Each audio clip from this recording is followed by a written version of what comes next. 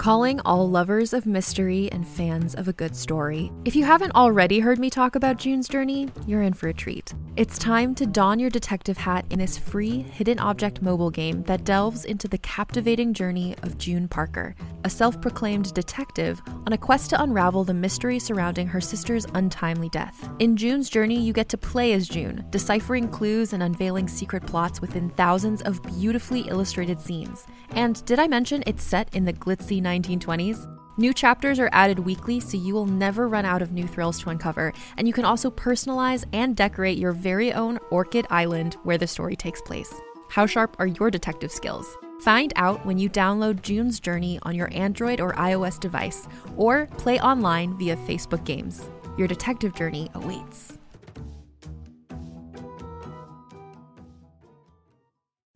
Every 5 minutes, someone dies while waiting for a compatible donor heart, liver, or kidney. On a remote island in Lake Superior, a team of geneticists strive to engineer an animal with human-compatible organs, thereby saving millions of lives. But these ancestors are not the docile herd animals they envision. Instead, the project spawns something big, something evil, something hungry. Ancestor by #1 New York Times bestselling novelist Scott Sigler is available for free on Apple Podcasts, Spotify, or wherever you get your podcasts.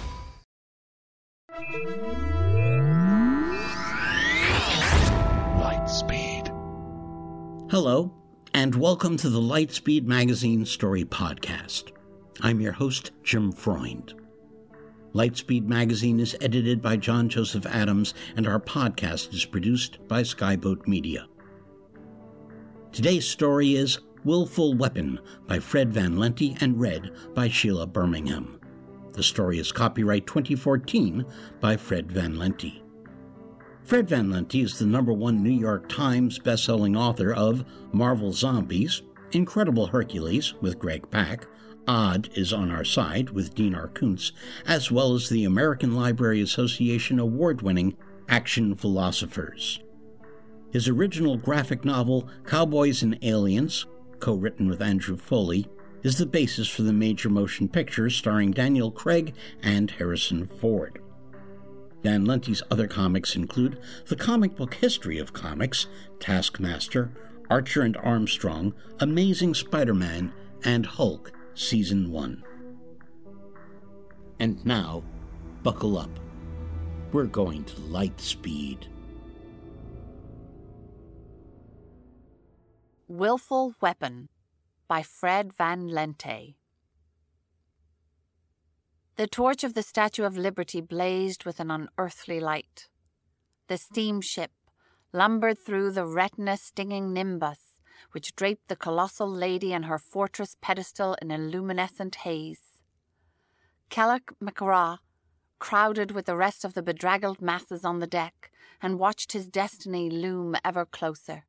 The towers of Manhattan, garlanded with gargoyles and lit with the fires of a million lanterns. Turgid clouds of dragon-toed airships docked at skyscrapers' spires. It was like being slowly ejected from a golden womb of dreams, comforting but vague, into a stark, unknown reality.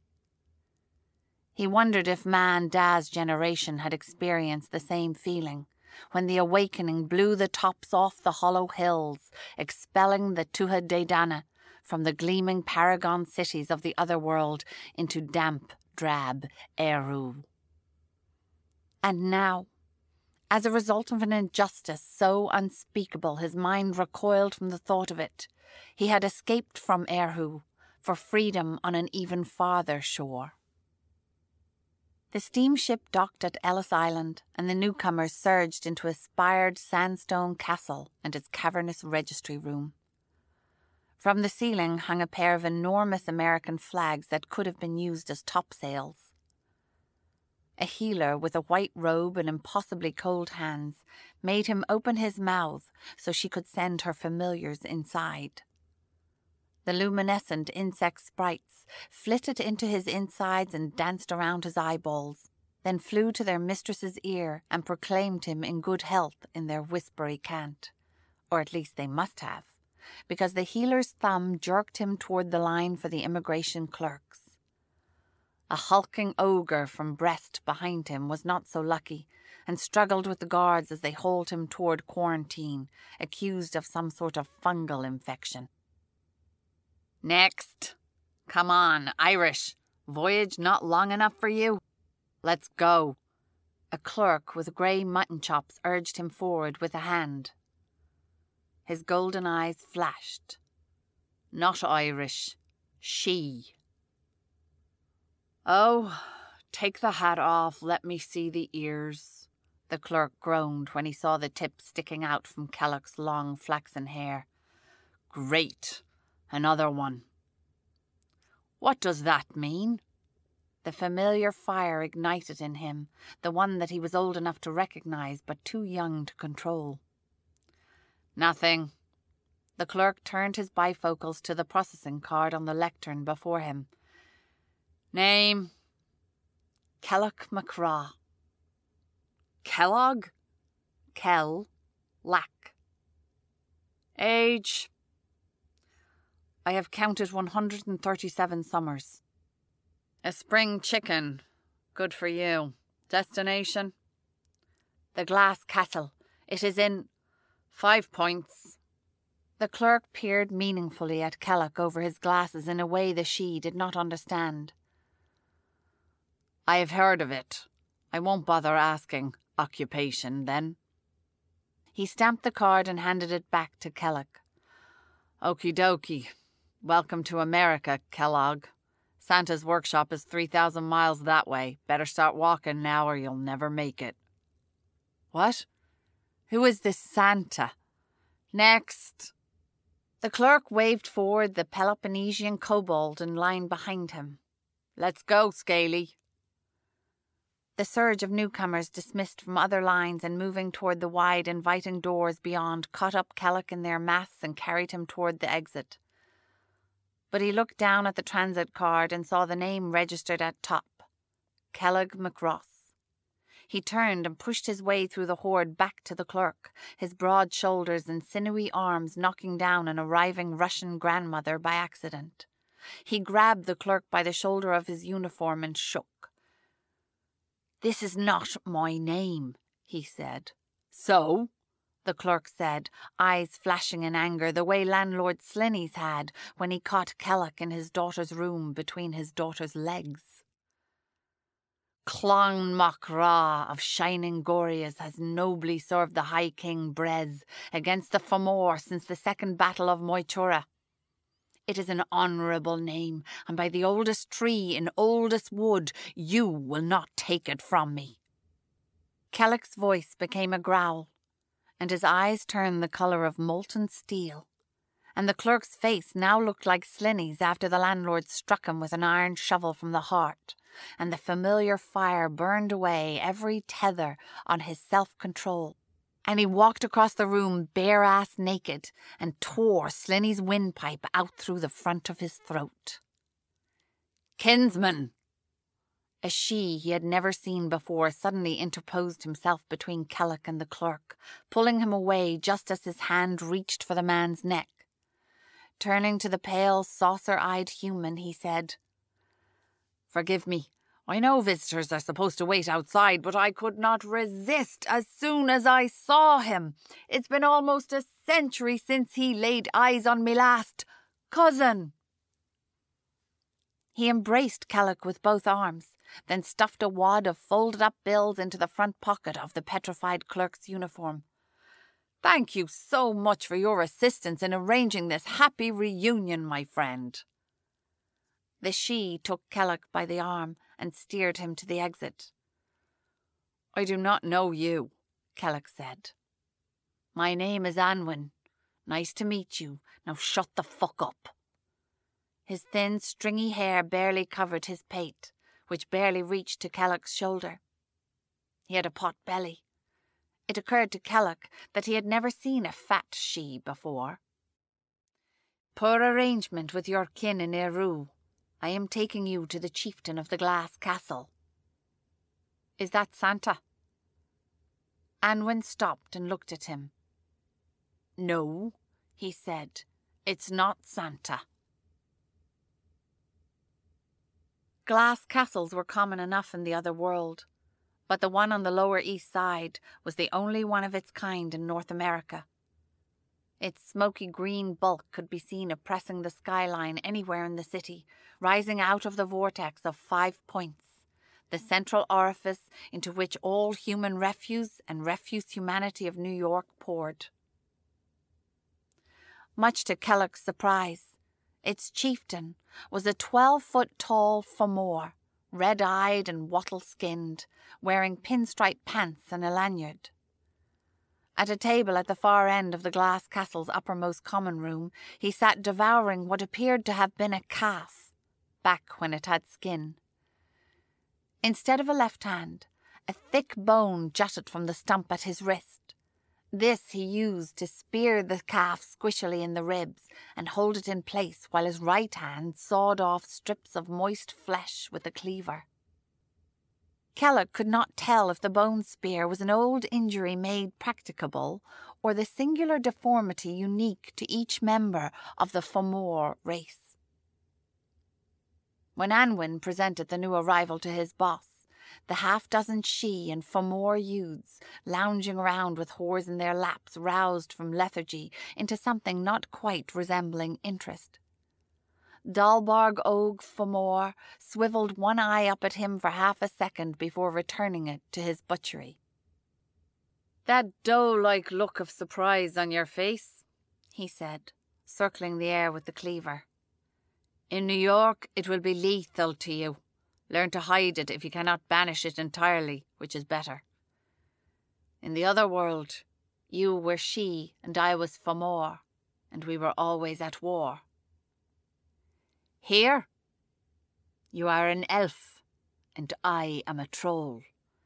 These American cunts cannot be bothered to learn the right name for anything. They still call their own natives Indians, for Mab's sake." He upended a fifth of whiskey into his razor-lined maw and slammed the empty bottle down on the table. "And most importantly, you only war with who I tell you to, because I own you now." Dalborg Og Fomor nodded at Anwin, who underhanded Kellock's rucksack at the gang. He had thought the fat elf had taken it from him in a show of hospitality. Now his face burned with shame at his naivete as the greasy youths pulled it apart like wolves on a rabbit, parcelling away his fine clothes and the wooden flute he had amused himself with on the long voyage. They fell to fighting over the golden torque his mother had given him, with 5 fine small emeralds set in each rosebud point. Anwin managed to hold him back from the redistribution of his possessions until the torque appeared, but at the sight of it, Kellock broke free and knocked the others down in a whirlwind of fury until he held the neck ring in his hands. "This is a clan heirloom, and none but I have the right to—" "Right!" Dalborg closed his pincers around the ring and yanked him off the ground so violently his grip loosened and he dropped to his knees on the floor. "I give rights. I take them away. You killed a human. All County Cork was mad for your blood. We wanted nothing to do with you. You were too hot. But your mother begged, the things she said she would do." He clucked his purple tongue. "We almost took her up on a few of them, but no. Instead, we took pity, got you false papers, booked you passage. These things cost money, money you now owe, $100. This?"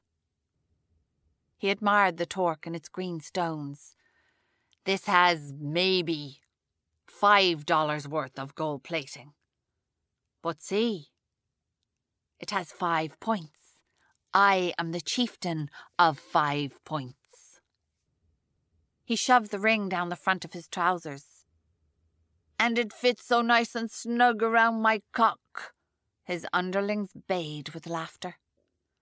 No sooner had Kellock staggered to his feet than Dalborg began pushing him back with the tip of his bone spear hand. "How shall you pay me back? That is the question." His footsteps made the tankards tremble on the tabletops. "Trials will determine this. as is the ancient custom of our people. Kellock bumped up against a waist-high railing. He looked down into a pit of blood-streaked mud. Killers. Them I can use. They get paid the best and take the least shit. But killing an old man because you can't keep your dick out of the local humans, you're going to have to do better than that, me boyo. He wasn't old, Kellock said. What? Landlord Slinny was in the prime of his life. My fucking hero, Dalbor sneered. Then you shouldn't have a thing to worry about.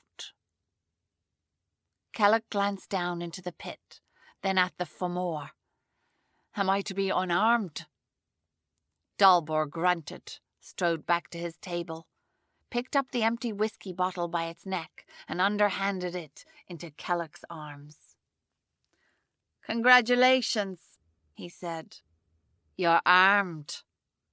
He then slammed the flat of his great nailed rhinoceros foot into the middle of Kellock's chest, shattering the bottle against it and sending the she spinning head over heels into the pit. He landed with a crash and a splash of mud, knocking the wind out of him. On the far end of the pit, a wooden gate rattled open and out rushed a naked creature with the spiked mace raised high over his helmet. Kellock just managed to roll to the side before the blow landed. A shard of the bottled glass that had fallen with him jammed deep in his hip, and his blood spilled freely. Agony seared through the wound as he tried to stand up. The wild man screamed his awful piercing scream and swung the mace up right below Kellock's ribs, the spikes digging into his ribs and lifting him off his feet. He crashed into the wooden bars of the cage that encircled them, and the assembled whores and killers bellowed out a single cry on impact, drowning out his own. On his back, he could see his assailant was a human, near purple with old scars and an elaborate eagle tattoo with a wingspan touching his nipples. It marked him as a member of the White League, a nativist anti-immigrant society that specialized in terrorizing non-humans. Dalberg's gang must have captured him and impressed him into gladiatorial service as his one slim chance for survival. A bullet-shaped helmet had been screwed around his head, and through its faceplate all Kellock could see was hair and madness. The White Leaguer swung the mace over his head with two hands and brought it down with another piercing war cry, but the triple goddesses took pity on Kellock. The wild man had misjudged his swing and slammed the spikes into the wood of the cage directly above. The she kicked forward with his one good leg and knocked the White Leaguer back. Then he launched to his feet and removed the mace with a single hand and swung it at the human's head. The blow glanced off the dented helmet and rang through the glass castle like a church bell that for a moment drowned out the bloodlust of the crowd. The White Leaguer simply spun around and showed Kellock his smile, and then he was under Kellock's next swing, driving the elf to the ground.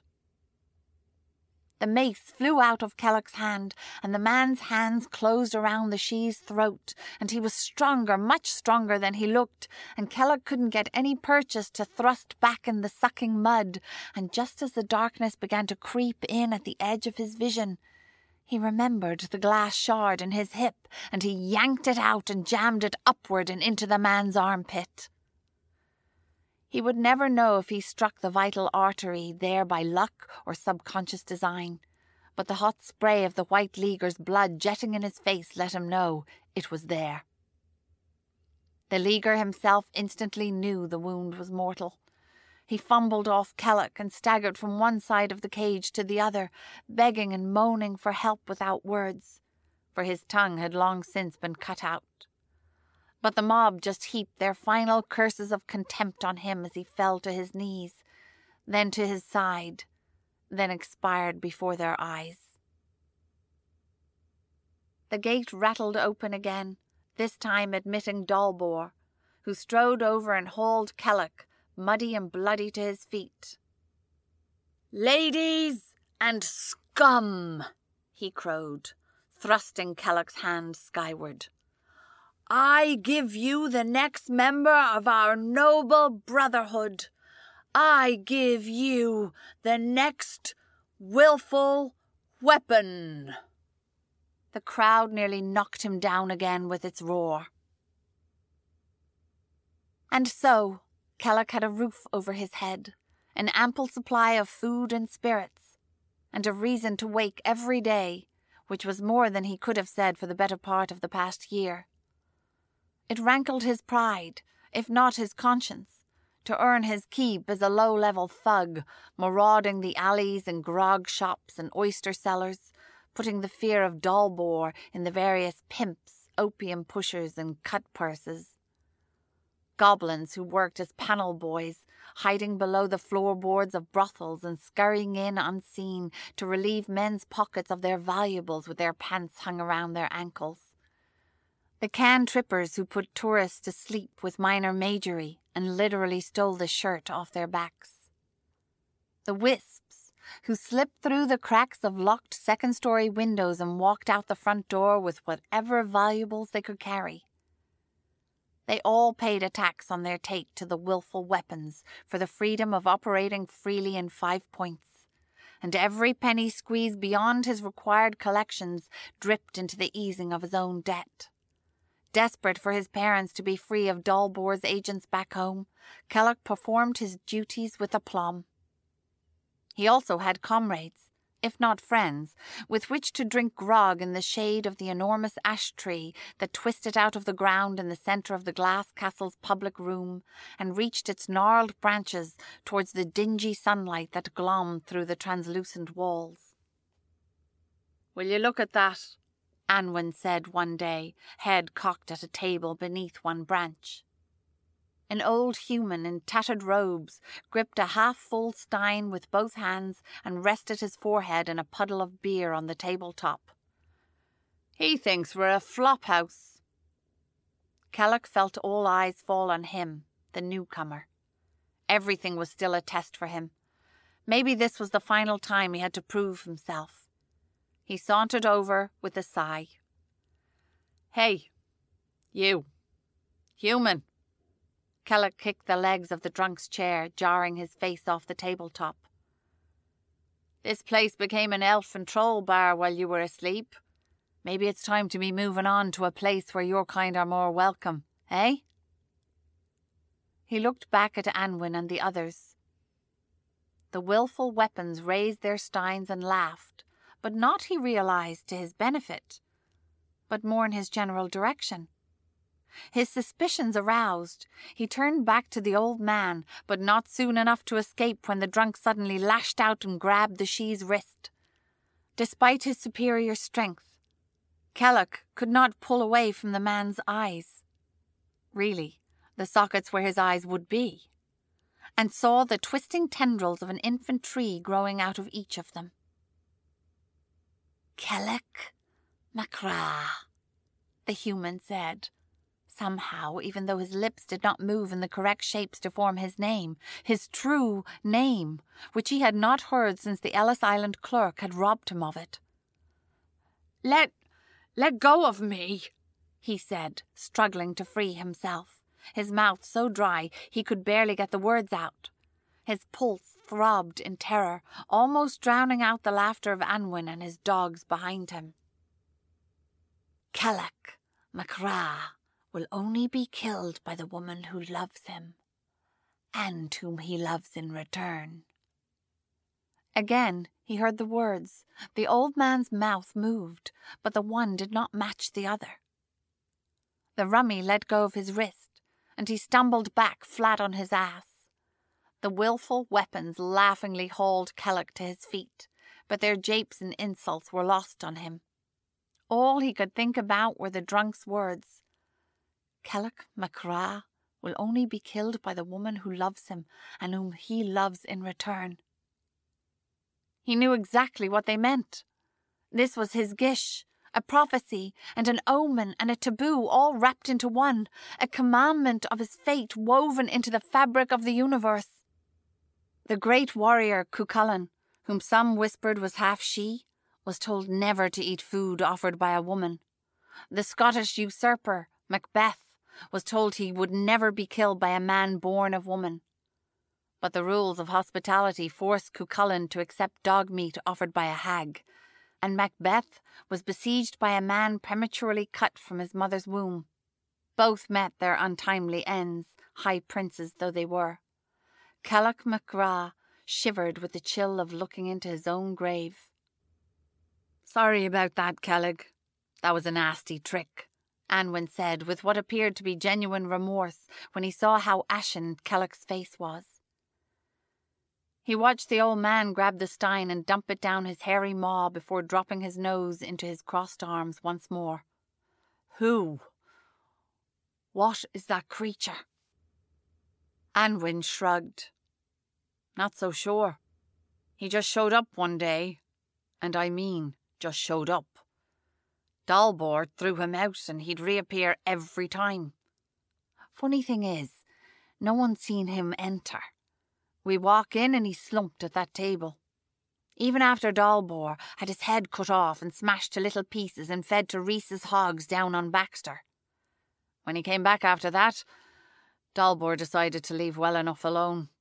He's connected to the tree in the middle of the castle, I'll wager you that." "What's his name?" "Never asked."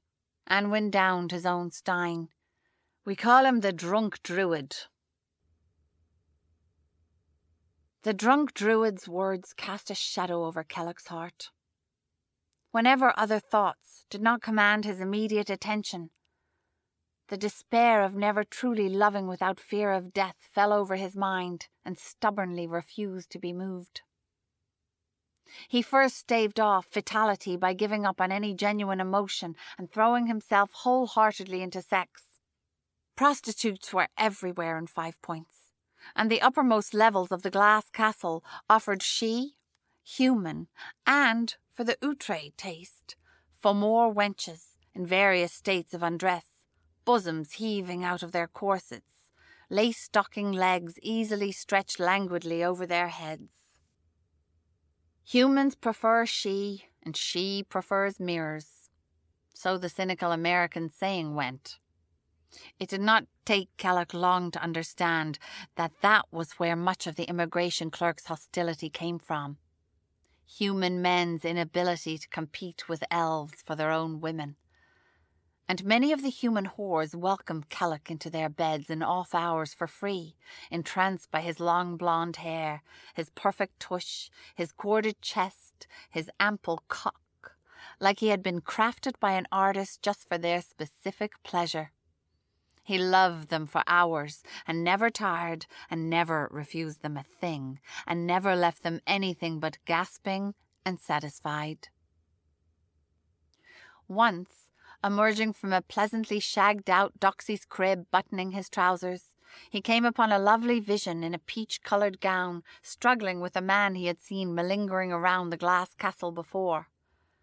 He was a drunk and a villain, half she, who whored out his own mongrel daughter from time to time, a girl no older than 10, who now cowered behind the woman's skirt. The woman he knew as a reformer from the House of Charitable Healing overlooking Paradise Square, a rich, uptown lass with high cheekbones and almond eyes, and skin the colour of coffee to which a spoonful of milk had been added. The pimp father was about to lay hands on her when Kellach spun him around and slapped him hard across the face. "If you were a man, I'd punch you like a man," he said. "But you're a cunt. Cunts get slapped." The half-breed wasn't sufficiently impressed. He lunged for Kellach with a growl, so the purebred she grabbed him by the neck and swung him over the nearby railing, dangling him over the table and chairs below, kicking and gasping. "You like to fight women, do you?" the pure-blooded she snarled. "That was just practice for me." That meddling bitch is trying to take me own flesh and blood," he sputtered. Kellach looked to the reformer, chest still out and chin still up, who said, "This man just broke a glass on this child's head because he thought she was holding out on him. I have been seeing him treat her like this for months, and I have had enough of it, sir. I've had enough of it. I don't care what you or anyone else in this filthy place has to say about it. I am taking her where she can get a hot meal and a warm bed and regain at least some small part of her innocence. The willing weapon looked to the struggling man.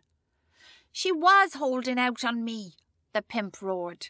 She's taken to bed 6 times, and there's only 5 rolls worth in her pocket. You fight little girls too. I was wrong. You're not quite ready for me. Kellock let the man drop. He splintered the wood of a table and the bones in his legs with a crash that even made the drunk druid look up from his stupor to see what was going on. Once you've beat a few of your fellow cripples, come back to me. Thank you for your help, sir. There was a glow in her eyes that warmed him in a way he had not known for some time. Maybe in forever. It was nothing. That one got on my nerves anyway. I am Kellock. He doffed his hat. At your service. My name is Dominique. There is a nobility in you not often found in the glass castle, Kellock. His name. She said his name correctly. Please, call on me at the House of Charity sometime. I may at that. Thank you, miss. She smiled and led the child away by a hand, the crowd of tarts and ruffians parting for her like an angelic visitation.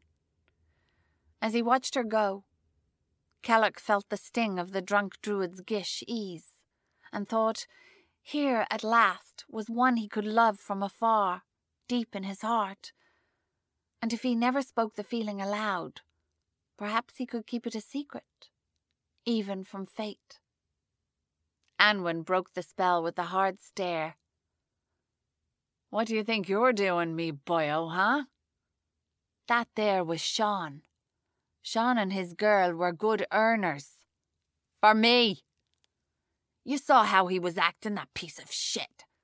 Look around you, Anwen hissed. If we ran off every piece of shit in this place, there'd be no one left but the fucking tree. The do-gooder. Her I have to tolerate because of who her father is. You, oh, me boyo, you are a different story. He jabbed Kellock repeatedly in the chest. You hear me? Kellock shrugged defiantly. Sure. What do I care? I'll pay whatever pennies the girl brings in. Idiot. Anwen slapped him upside the head. The uptown reformers. They're living off fortunes stolen before they were born. If you want to play the hero, you're going to have to pay for the privilege. All right, I'm sorry. Don't be sorry. Just use your fucking head once in a while. Goddesses. Kellock, Anwen, put your dicks away. I need a word. It was Dalbor, who had just arrived, and Kellock realised with relief had missed the incident with Dominique and Sean's daughter. Every month or so, the Famore chieftain made himself look ridiculous by brushing his few strands of hair across his callous scalp and squeezing himself into a 3-piece suit and beaver top hat and heading uptown to meet with swells and high talkers. Kellock gathered that the Willful weapons kept agents of the book and the municipal coppers at bay by delivering a solid 5 points block of know-nothing votes every election and cudgelling anyone who dared speak up for the Progressive Party. He didn't ask for too many details. Because he had so little interest in politics, he could barely finish saying the word without falling into a coma. Dalbor didn't bother to change out of his monkey suit before guiding Anwen and Kellock to a secluded booth in the corner of the bar's second floor. He pushed a scrying locket at Kellock. When he opened it, the image of a grey-haired Nibelung, dwarves, as the Americans called them, floated out and implanted itself on his mind. Name's Gundobad, Dalbor said. foreman of the Sandhogs on the new subway line they're sinking in 2nd Avenue. Word is he's trying to unionise the dig. Anwin sucked air through his front teeth. Not good, not good. That's a city dig. The ward bosses, they don't like unions so much. Meetings tonight, and you're going, Kellogg. You're the only one of our guys the Bolshies can't make. You're too green. They use mostly dwarves and gnomes and kobolds on the dig, you know, the underfolk. But there's an elf or 5 on the job, so nobody'll question it. We got a pile of work cards over there. You'll go as a steel smith. I don't know the first thing about smithing. Shut up. You don't need to. It's just to get you in the door. The day shift boys will think you're on the night shift. The night shift will think you're day. Look, listen, take the scryer, note the faces, talk up the Bolshies. Find if any of them like dice or whores, and even better, where they like to get them. Don't the bosses usually use Pinkertons for this? Anwin asked. Yeah, but the Bolshies have gotten wise to the never-sleep skiesing. Wherever the meeting's held will be wall-to-wall detection spells. Best to do it clean. You got that, Kellogg? Bring whatever you get on him to me. I'll run it up the flagpole. Then we'll see when and where we need to bust heads. Dalbor patted Kellogg on the shoulder and kicked his seat back.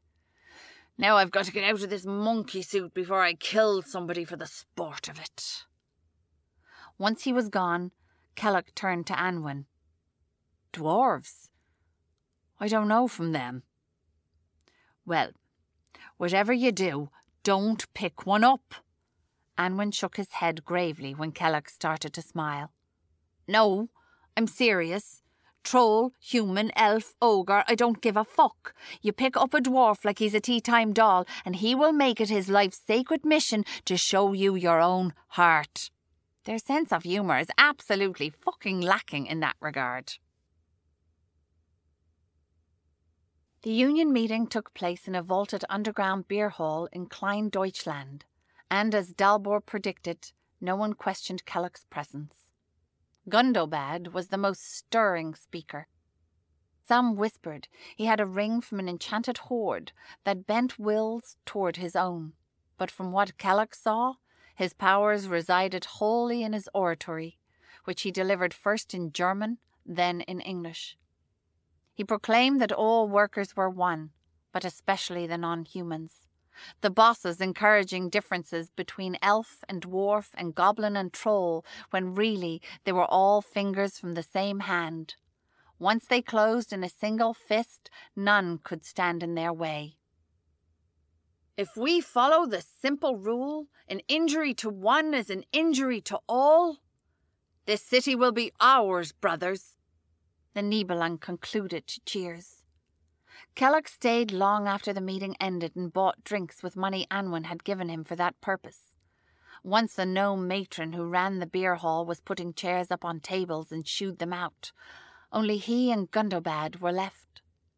The she helped the weaving Nibelung out of the cellar and across Avenue B, or German Broadway as it was known. Snow fell in a silent shroud across the city, and they cut through Tompkins Square Park, the bare elms lonely and beautiful in the lamplight. How do you think they do it, elf? Huh?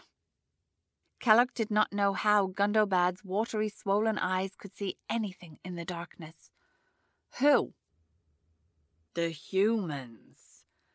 You, she, are prettier. The Fomor stronger. We Nibelung are more industrious. Our cousins, der Heinzelmunchen, faster still. Still, they rule us. Does that make any sense to you? They are all the lesser parts of us put together. The average. The mean. Yet we toil and bow and scrape to them. How is that possible? The she shrugged. Perhaps it's because they are the average. The medium is also the most moderate. Nine. The dwarf wagged a drunken finger at him. I have another theory. I know down to the very marrow of my bones that it is truth. Everyone thinks I am mad when I say these things, but you, I can see you are a lad of exceptional insight, Kellogg. Come here, schnell, so I can tell you. 6'5" Kellogg had to put his hands on his knees so he could crane one pointed ear down close enough to Gundobad's sour ale breath to hear. They aren't lesser parts of us. We are exaggerated parts of them. How they see different aspects of themselves, labor and looks, speed and power. You and me. We're not real, Kellogg. We are fairy tales, dreams. Someone out there has conjured us up in his mind, and when that sleeper wakes... He mimed a puff of smoke with his fingers and spittle. We'll be gone, just like that. Kellogg scowled. I know I'm real. No, you don't. You go to sleep and the world goes away. You wake up and there it is, back again. You have no way of knowing whether you created it or it created you. The she shook his head. The mobs in Cork, searching every haystack and trough for him. The grim passage to America. The humiliation at immigration. The death struggle in the glass castle. He could not believe all that blood and fury was for nothing. No, he could not believe it. At the very thought, the black raging fire inside him stirred like a watchdog awakened by a snapping twig in the distance. It's all a joke. Our lives are a punchline to a jest we can never understand. Speak for yourself, Kellogg all but growled, hoisting Gundobad up almost 6 feet off the ground by the front of his jacket, then sending him sprawling backward beneath a small marble canopy in the middle of the park. Gundobad picked himself up off the pavement by steadying himself on the small fountain between the columns. Very slowly, not because he was injured. You know why Emer made she and Nibelung exactly the size that he did? Lamplight flashed on the dirk in his hand. So you're just tall enough for me to harvest your balls. Kellogg remembered too late what Anwen said about picking up dwarves. Gundobad lunged forward with a Teutonic cry, but he was drunk and sloppy, and Kellogg had only had a few beers all night. He grabbed the dwarf's forehead and slammed him back into the rim of the fountain. The first impact sounded like a wet slap on pavement, and so did the second, and so did the third, but by the fourth, it became a deep, fleshy, crunching sound, and Kellogg didn't stop slamming Gundobad into the marble until the Nibelung's skull had all but come apart in his hand. The black fire fled, as it always did, that coward, leaving Kellogg alone, panting and baffled, like he had walked in late to the middle of a play. He looked around and saw nothing moving but the falling snow. With handfuls of sleet, he wiped the gory smear off the fountain and the floor of the pavilion, then gathered up the corpse and largest bits of skull and managed to wrap it convincingly up in his own coat. He looked up and saw atop the canopy the small marble statue of a cup-bearing goddess peering down on him. Etched into the stone at her feet was the word temperance. At the 5-story deep 2nd Avenue subway excavation site was a wide, muddy pit where the water sprayed to cool the grinding parts of machinery ran off and collected. No one bothered to guard the area, and so no one saw Kellogg tie the broken half of a cinder block to Gundobad's ankles and pitch him into the slurry. The surface of the brown water bubbled and rippled after the dwarf sank, but soon reverted to unbroken flatness, like an amnesiac mind. He did not sleep that night. The following morning he was at the glass castle's doors when they opened, and stood shifting his feet at Dalbor's usual corner booth until the Fomor at last made an appearance near noon. After spending the whole night debating its wisdom back and forth, in the end he told his chieftain everything, from the beginning of the dwarf's speech to where Gundobad's body lay. For some reason, he found it even more terrifying that the head of the Willful weapons did not yell or scowl or say a thing, neither during the tale nor after its completion. All he did say was, "Go on to your collections." And Kellock went to the day's work wondering if swimming across the river to New Jersey and running until he reached the Pacific might have been the wiser strategy. Later that night he returned to the glass castle to drown himself in whiskey and batted away Anwen's inquiries about how the night before went. Dalbor appeared, in his top hat and suit again, called Kellock over and put a slip of paper in his hand. "He's expecting you in an hour," the Fomor said, and walked away with the air of one who just spent the last bedside visit to a dying friend. The address on the paper was for the Dakota, a grim, tri-gabled fortress overlooking the sheep meadow in Central Park, so named, it was said, for being so far from the heart of Manhattan it might as well be in Dakota territory. The maid who answered the door was a she, 6.5 feet tall if she was an inch, mostly legs in fishnets that he followed up a side stair into a library as big as the glass castle's common room. The maid said something to him when they entered that he didn't hear. When he frowned at her, she jabbed a finger at the golden bun on her head. "Hat!" He quickly removed his hat and moved to sit on the nearest armchair. "Stand!" the maid barked, and upon making sure he saw the contempt in her eyes, left the room. He stood halfway between the wall and the furniture for what seemed like a long time, never more acutely aware of his dirty hair and soot-stained suit, wrists and ankles jutting awkwardly from too short cuffs. A child in a corner, awaiting punishment. He looked around.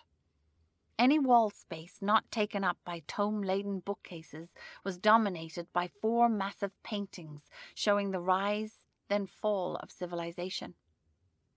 The first painting was all forested pastoral. The second, a pillared and porticoed centre of commerce and learning.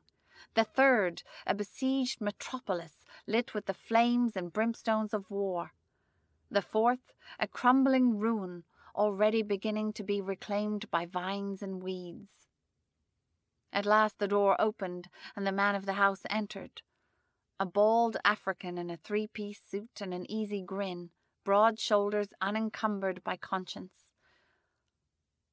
"Why are you standing? Please, Mr. McGross, sit down."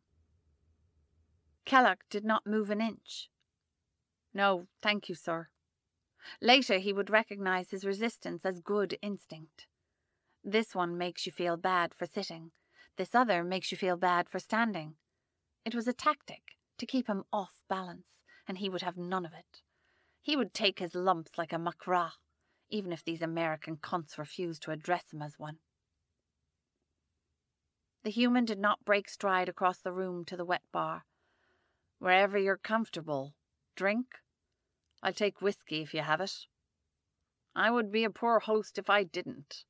He poured a glass far too shallow for Kellock's taste, but he accepted it with a smile. "Do you know who I am?" "You are Mr. Morgan Ashe," Kellock said. He had seen his face in the Illustrated Police News. "You are boss of the First Ward." Ashe winced. "I really don't like that word. Boss? Makes me sound like I'm the foreman of a chain gang. Technically, my elected post is city councilman. Each of my colleagues and I have specific spheres of responsibility. Do you mind if I sit? No?" The Third Ward is the Book, the inscribers of enchantment. Its agents enforce the laws adjudicated by the Second Ward, the Flesh, the practitioners of ceremonial magics. We are the first ward, the sorcerers. We are the will. It is through us that laws are made. And you sit above the law, Kelloc said. Ash just smiled. In cultures past, of course, that phrase, above the law, was considered a condemnation of tyranny and corruption. In our system, it is just practical. In order to make a thing, one must be able to comprehend it from all sides. I would submit to you that the best vantage point for that is height. Kelloc had no response for that. As the force that gives life and animation to society's codes, the First Ward obliges itself from time to time to employ agents of its own, to work in the shadows, nameless even in the light, to be the will's will, if you will. You have not been in this country long. Have you heard of the Never Sleeps? Never Sleeps. Detectives for what used to be called the Pinkerton Agency. You mean like what the book does? No, I do not. For the first time in his presence, Morgan Ash had stopped smiling. The book stops crimes. The Never Sleeps prevent chaos. He got up and walked towards the she. Out in the Sierra Madre the other night, well, I don't have time to relate the whole sordid tale, but suffice it to say, the Pinkertons have suffered massive casualties. Our ongoing war with the atomists in the White City requires me to replenish their numbers immediately, particularly here in the city. Your resolution of the Gundobad labor problem, well above and beyond the call of duty, I might add, recommends you highly. Kelloc blinked. He assumed he had been summoned here to be reprimanded, or worse. It finally began to dawn on him that he was being offered a promotion. Pride swelled in him. He would have to write his parents. He would have to tell Anwin he did not have to pay for the privilege of helping the city. They were going to pay him. But reality crashed down on him again. He shifted his feet. I'd love to, sir. Truly, I would. But my family and I still owe a debt to the Glass Castle. Ash's smile instantly returned. He laughed. Please, that is no obstacle. The First Ward will make sure Dahlberg Og Famor will be amply rewarded for letting you go, as you will be for going, Kellogg MacRoss. This fine young man's name is Kelloc, Father.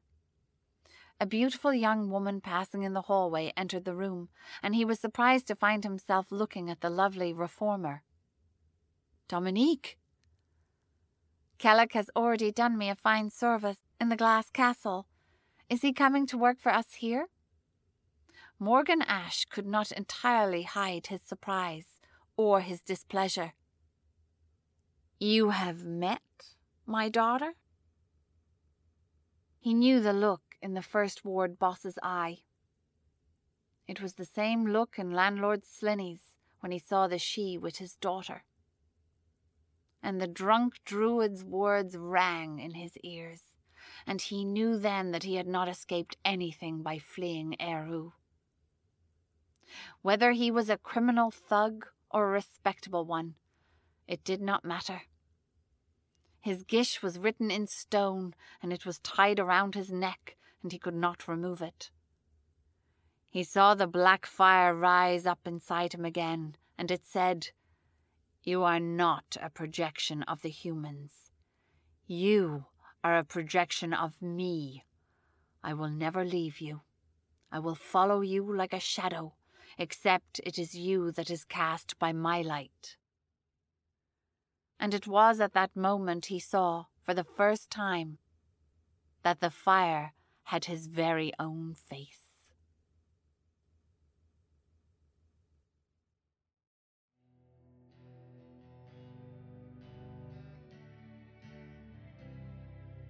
Welcome back. You just heard Willful Weapon by Fred Van Lente and Read by Sheila Birmingham. We hope you enjoyed it. If so, please go to our website at lightspeedmagazine.com. Just click on Fiction, find this story, and leave a comment there. And if you'd like to spread the word, go to iTunes, find the Lightspeed Magazine Story Podcast, and leave a review or rating there. Lightspeed Magazine is edited by John Joseph Adams. If you are not already a subscriber, check out our many options at lightspeedmagazine.com/subscribe. Skyboat Media, the most respected independent audio production team on the West Coast, produces the stories for this podcast. They are headed by the Audie and Grammy Award-winning narrator Stefan Rudnicki and Gabrielle DeCure. Check out their website at skyboatmedia.com. Music and sound logos are composed and performed by Jack Kincaid. Post-production for Lightspeed is in association with yours truly.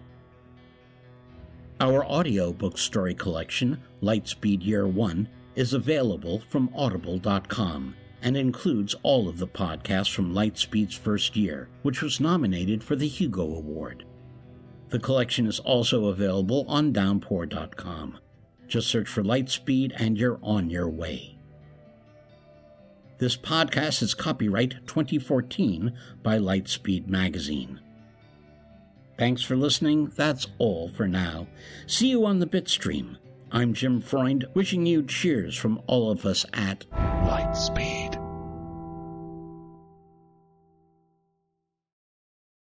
Hey there, it's Rachel Ballinger, and I am extremely excited to invite you to Rachel Uncensored. It's my podcast where I sit down and get real with my friends and celebrity guests, where we talk about all sorts of topics. And sometimes we might be under the influence when we do so. We cover things from personal stories to hot-button issues. And it's the only place on the internet you can find an uncensored version of me. It's a side of me that you might not have seen before because it's not the most family or brand friendly. But don't worry, I'm still sort of slightly a decent human being. If you're intrigued, then make sure you check it out. New episodes drop every Wednesday. You can find it on Apple Podcasts, Spotify, or wherever you listen to podcasts. Trust me, you won't want to miss out on the fun and candid conversations we have here on Rachel Uncensored.